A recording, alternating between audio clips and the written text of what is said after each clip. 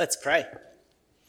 Heavenly Father, we thank you for your word. We thank you that you reveal to us your truth so we can know to hear your word and put it into practice. And we pray this in Jesus' name. Amen. Sometimes really ordinary things carry lots of significance.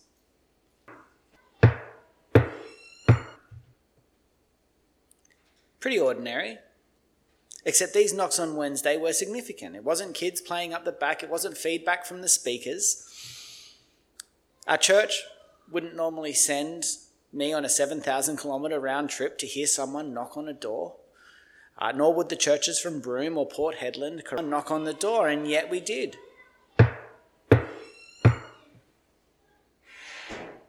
And entered into the building our new bishop, Darryl Parker. It was an installation service and he was being installed on this seat.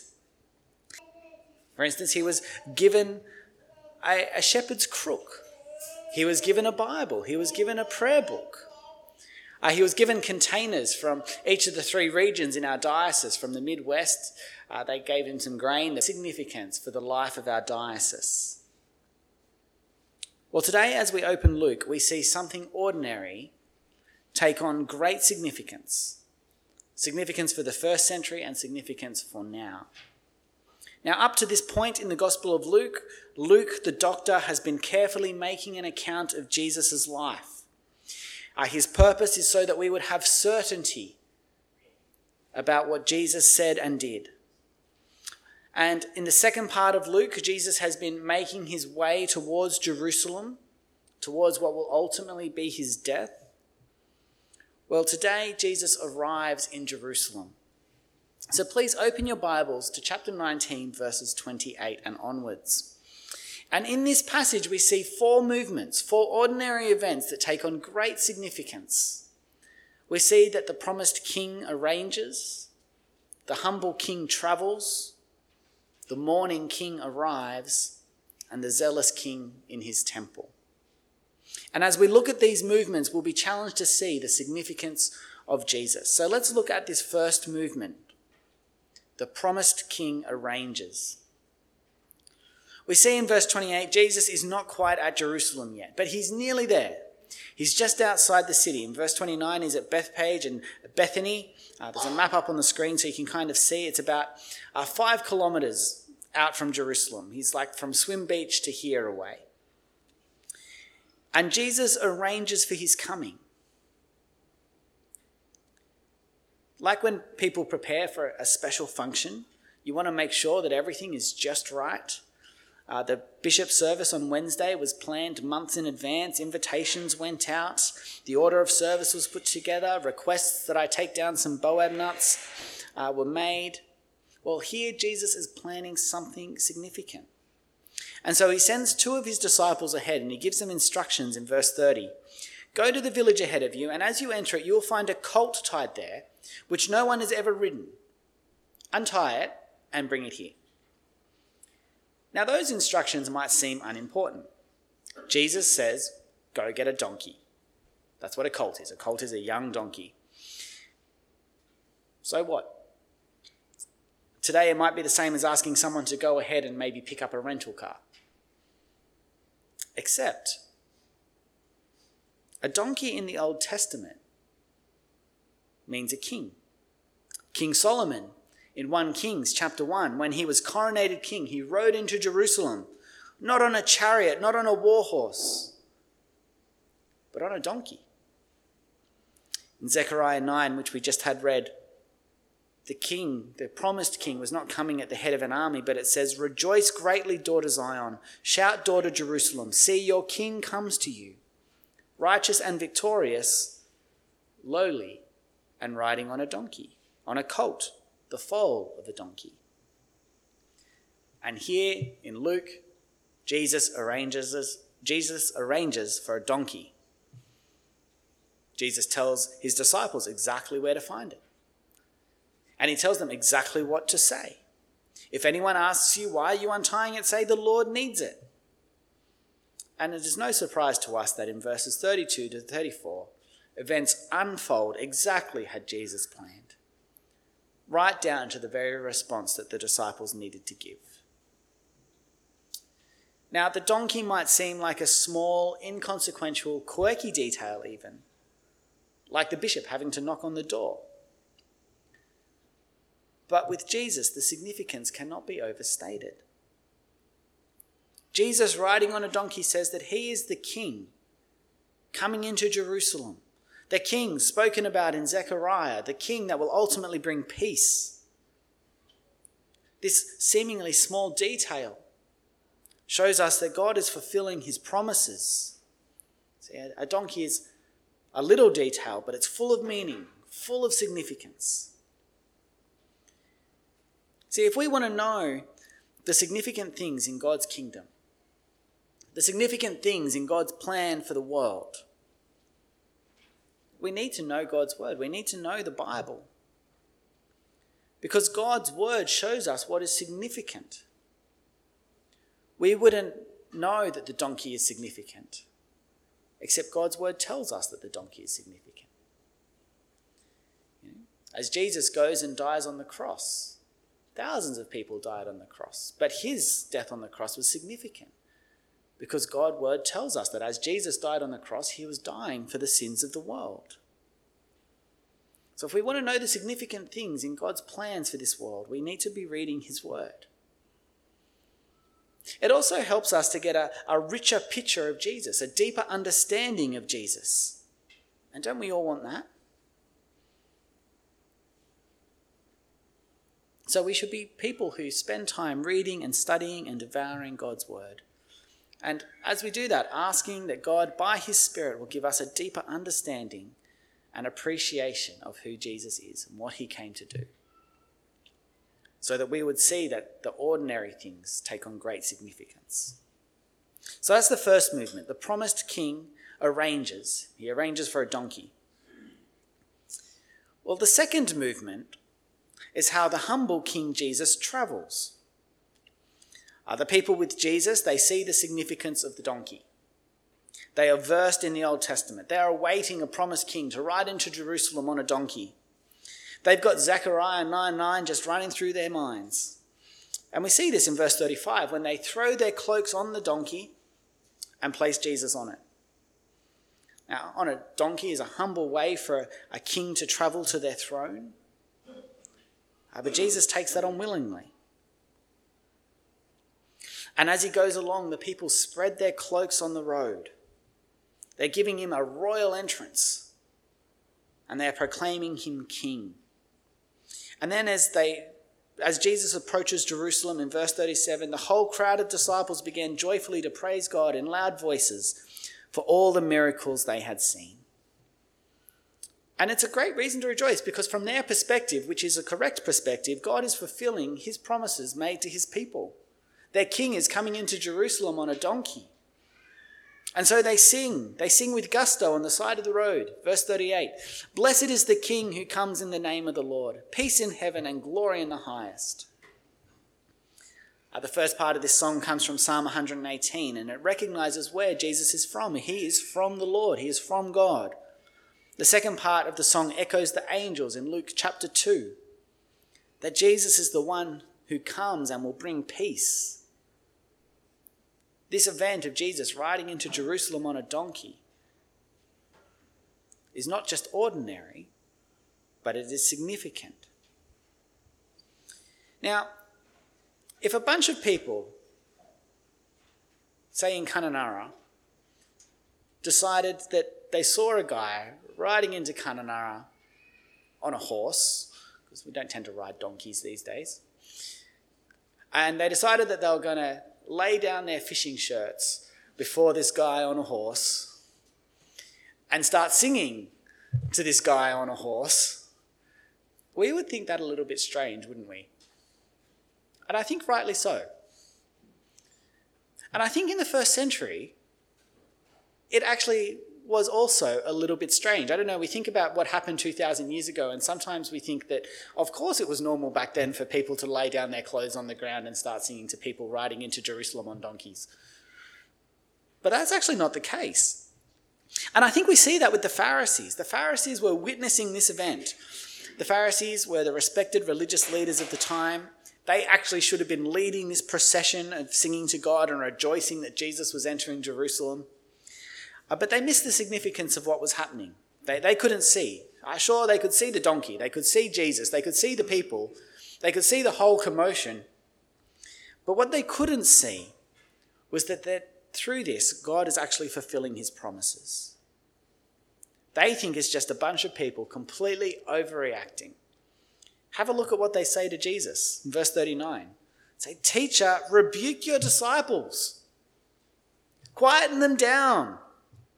Surely, Jesus, you can see that they are acting like a bunch of crazies. Do something about this."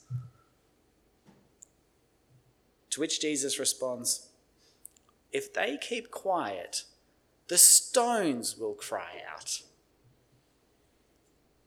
His disciples are spot on. They have not misread the situation. They recognize the significance of what is happening. And the fact what is happening with Jesus riding into Jerusalem on a donkey is so significant that even if his disciples didn't see it, the stones would. They would cry out in praise to God. What an image that is.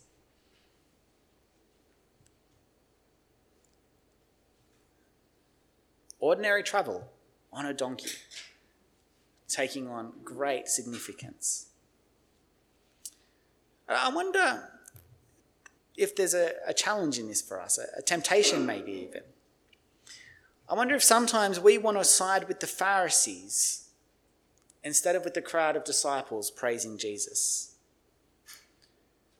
We see people who are willing to risk social embarrassment because they love the Lord Jesus, and we kind of want to distance ourselves from them, going, they're not with us.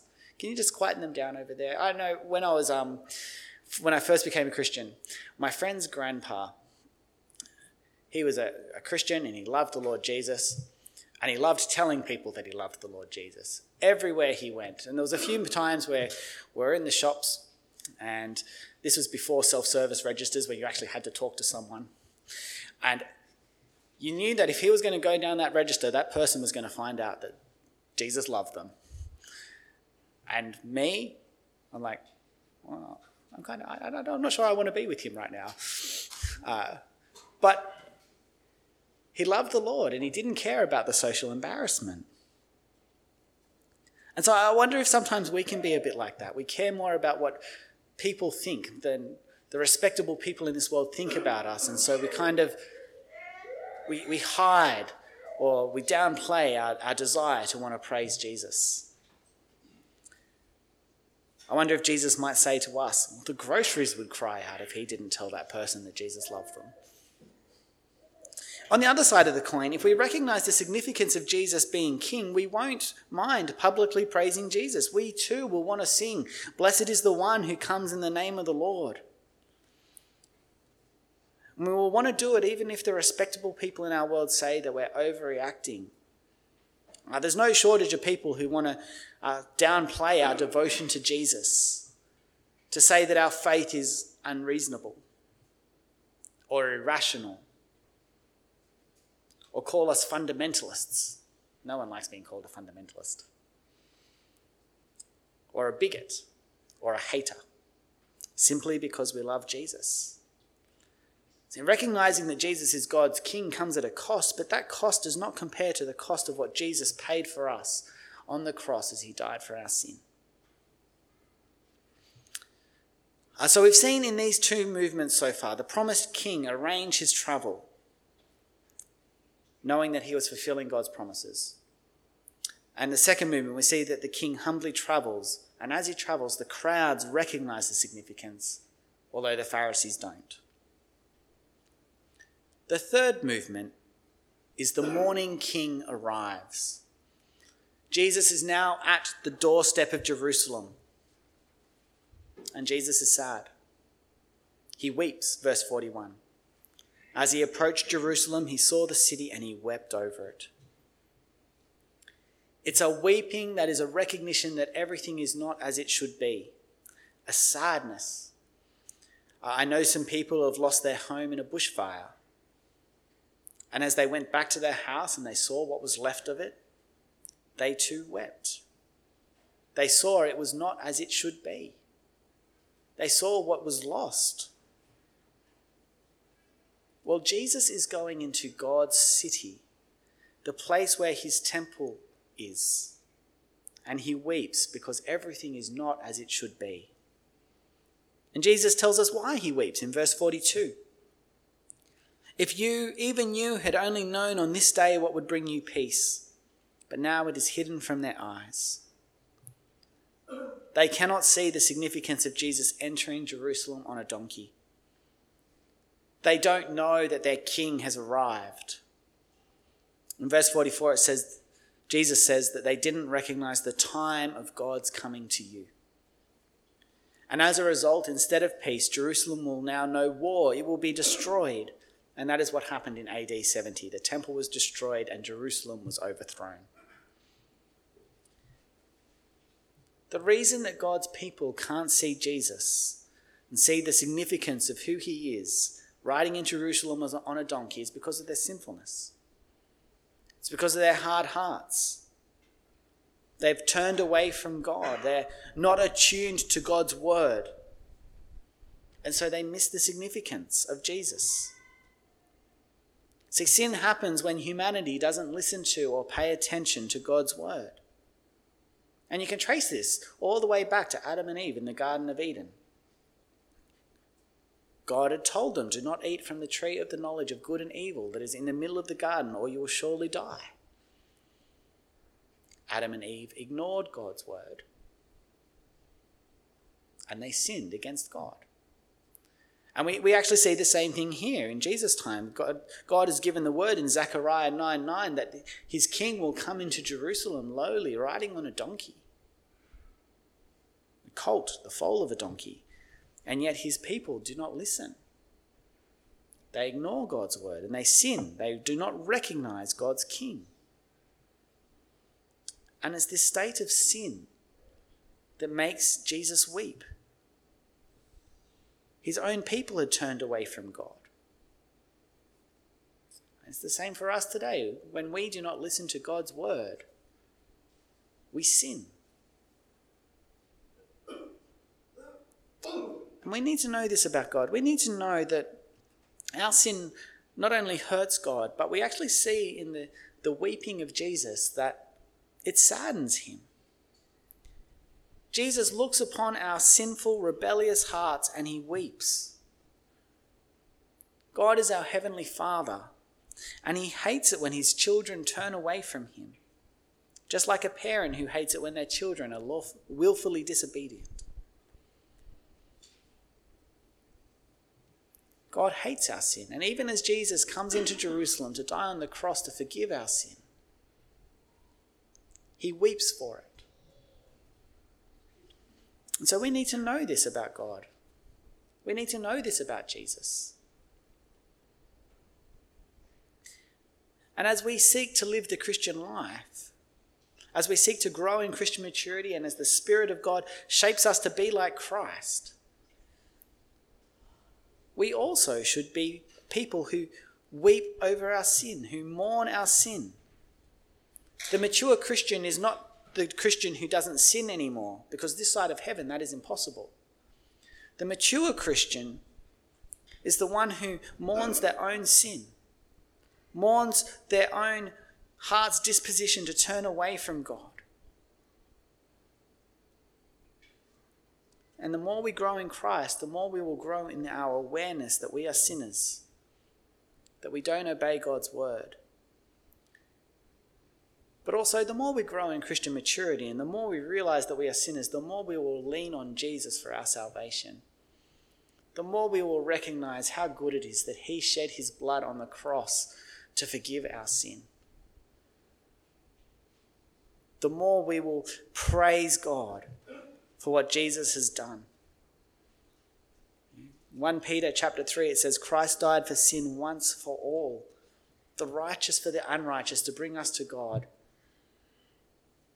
How good. And so we will praise Jesus. We will bless the one who comes in the name of the Lord. Because we know that as Jesus comes into Jerusalem on a donkey, he is coming to deal with the very thing that we can't do anything about, to do what we cannot do ourselves, to forgive our sin. Now, so far we've looked at three movements. We've looked at how the promised king arranges the donkey, fulfilling God's promises. The humble king travels on the donkey and is recognized by the crowds. We've seen the mourning king arrive on the doorstep of Jerusalem and weep for the sins of the people. Well, the last movement sees Jesus comes to where he belongs, the zealous king in his temple. Now, as Jesus enters the temple, the people should be praising God. They should be rejoicing. God in the flesh, in the person of Jesus, is coming into his temple. In the Old Testament, when the Ark of the Covenant was brought into the temple, the Ark which represented God's presence for his people, King David danced, there was singing, there was multitudes of sacrifices. The whole nation rejoiced. God's people came and celebrated that God was coming into his temple. Everything was prepared. Everything was in order. But when Jesus came, there was no knocking. There was no seat. There was no jars of dirt from Jerusalem and Samaria and the ends of the earth. There was no recognition of the significance of Jesus entering the temple at all. Jesus finds a nation not celebrating its king. No, what he finds is the Saturday market. Verse 45, when Jesus entered the temple courts, he began to drive out those who were selling. The temple courts were where the Gentiles, the non-Jews, were meant to be able to come and to worship God. And what Jesus found was money changers, people selling and making a profit off people's sacrifices. During the dry season when we have the markets across the road, well, imagine that in the courtyard of the temple. Well, imagine coming to church on a Sunday morning and finding the market set up here instead. That's what Jesus found. And Jesus drives them out. It's a righteous anger, a zeal for the glory of God. And it moves Jesus. And Jesus, he knows God's word. And he quotes God's word in verse 46. He quotes Isaiah. It is written, my house will be a house of prayer. And notice how Jesus calls it his house. It is his temple. He is its owner. For he is God in the flesh. But the people, Jesus says, he says, you have made it a den of robbers. This is a dodgy market of schemers, of robbers, not worshippers. So Jesus comes to his temple and he doesn't like what he finds. God's people were not giving God the glory. This was the very thing Jesus was mourning as he entered Jerusalem. He knew what he would find when he entered the temple. And once Jesus had cleared the temple, Jesus began to teach in the temple every day. So instead of worshipping, we read that the chief priests, the teachers of the law, and the leaders among the people were trying to kill him. They did not like who Jesus was claiming he was. They thought that those following him had got it wrong.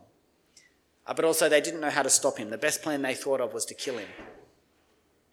But they had to bide their time. Because Jesus was filling a hole that the chief priests and the teachers of the law had not been doing. Jesus was teaching God's word in the temple. Now that might seem ordinary, a teacher teaching in the temple. But actually, we need to see the significance of this. Jesus is God in the flesh. God is speaking from his temple. His word is going out as it should be. And the people in verse 48, they're hanging off Jesus' words. The word hanging there is just like, you'd hang a hook in the wall and put a painting on it, or the kids might hang off the monkey bars after church. That's what the people were doing with Jesus' words. They were hanging off Jesus' words. Because Jesus was teaching them something new. He was teaching them about the kingdom of God and how he was the fulfillment of that kingdom.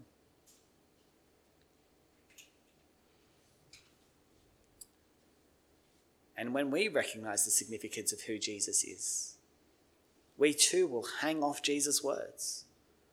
We will soak up Jesus' words in the scriptures. And we will recognize that as we listen to Jesus' words, we're not just hearing another person. We're not just hearing another great teacher. We're not hearing Jordan Peterson on YouTube or Oprah Winfrey.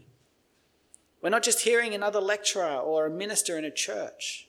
That Jesus is not just a good listen on a podcast. No, we are listening to God's King in his temple, teaching his people. And as we read his words in the scriptures, he's teaching us. And we need to know that Jesus' words are worth hanging off. See, what is happening in the temple, as Jesus taught, was not ordinary, it is eternally significant. God's King has come into Jerusalem, he's come into his temple, and he's teaching his people. So we've seen 4 movements. We've seen 4 ordinary events that have eternal significance. We've seen how Jesus, the promised King, arranges his transport on a donkey, fulfilling the Old Testament. The humble King travels on the donkey to Jerusalem as the people praise him.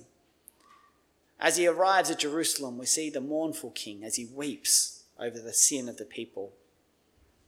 And then we see as he comes into the temple how he sets things right. And the question that leaves us with is this: will we recognize the King? Will we see the significance? Now, what does it mean to recognize that Jesus is King? Well, it's not just to pay him lip service. It's not just to see the events of Jesus as ordinary and remain a bystander. Or to be like the Pharisees and try to hold him at arm's length. Now, to recognize that Jesus is King is to jump in. It's to lay down your coats, to sing his praise. It's to mourn our sin. It's to hang off his words. Jesus came to die on the cross for our sin. He came so that we could worship God. To recognize the significance of Jesus as King is to say, Jesus, you are my King. It's to say, I'm going to live for you. I'm going to follow you. I'm not going to be embarrassed about you. I'm going to worship you. Don't miss the significance.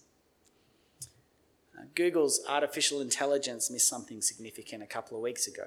It got some information wrong about the James Webb Telescope. It posted it online. Seems fairly ordinary, but for some reason, Google lost $110 billion because of that post. They missed something significant. I bet you they wish they hadn't. Well, if we miss out on Jesus, we're missing out on something much more valuable than $110 billion. As we look at Luke 19 this morning, we see Jesus enter Jerusalem. We are seeing the fulfillment of God's plans for all eternity unfold. Will you see the significance, or will you be like Google and miss it? I encourage you not to miss it.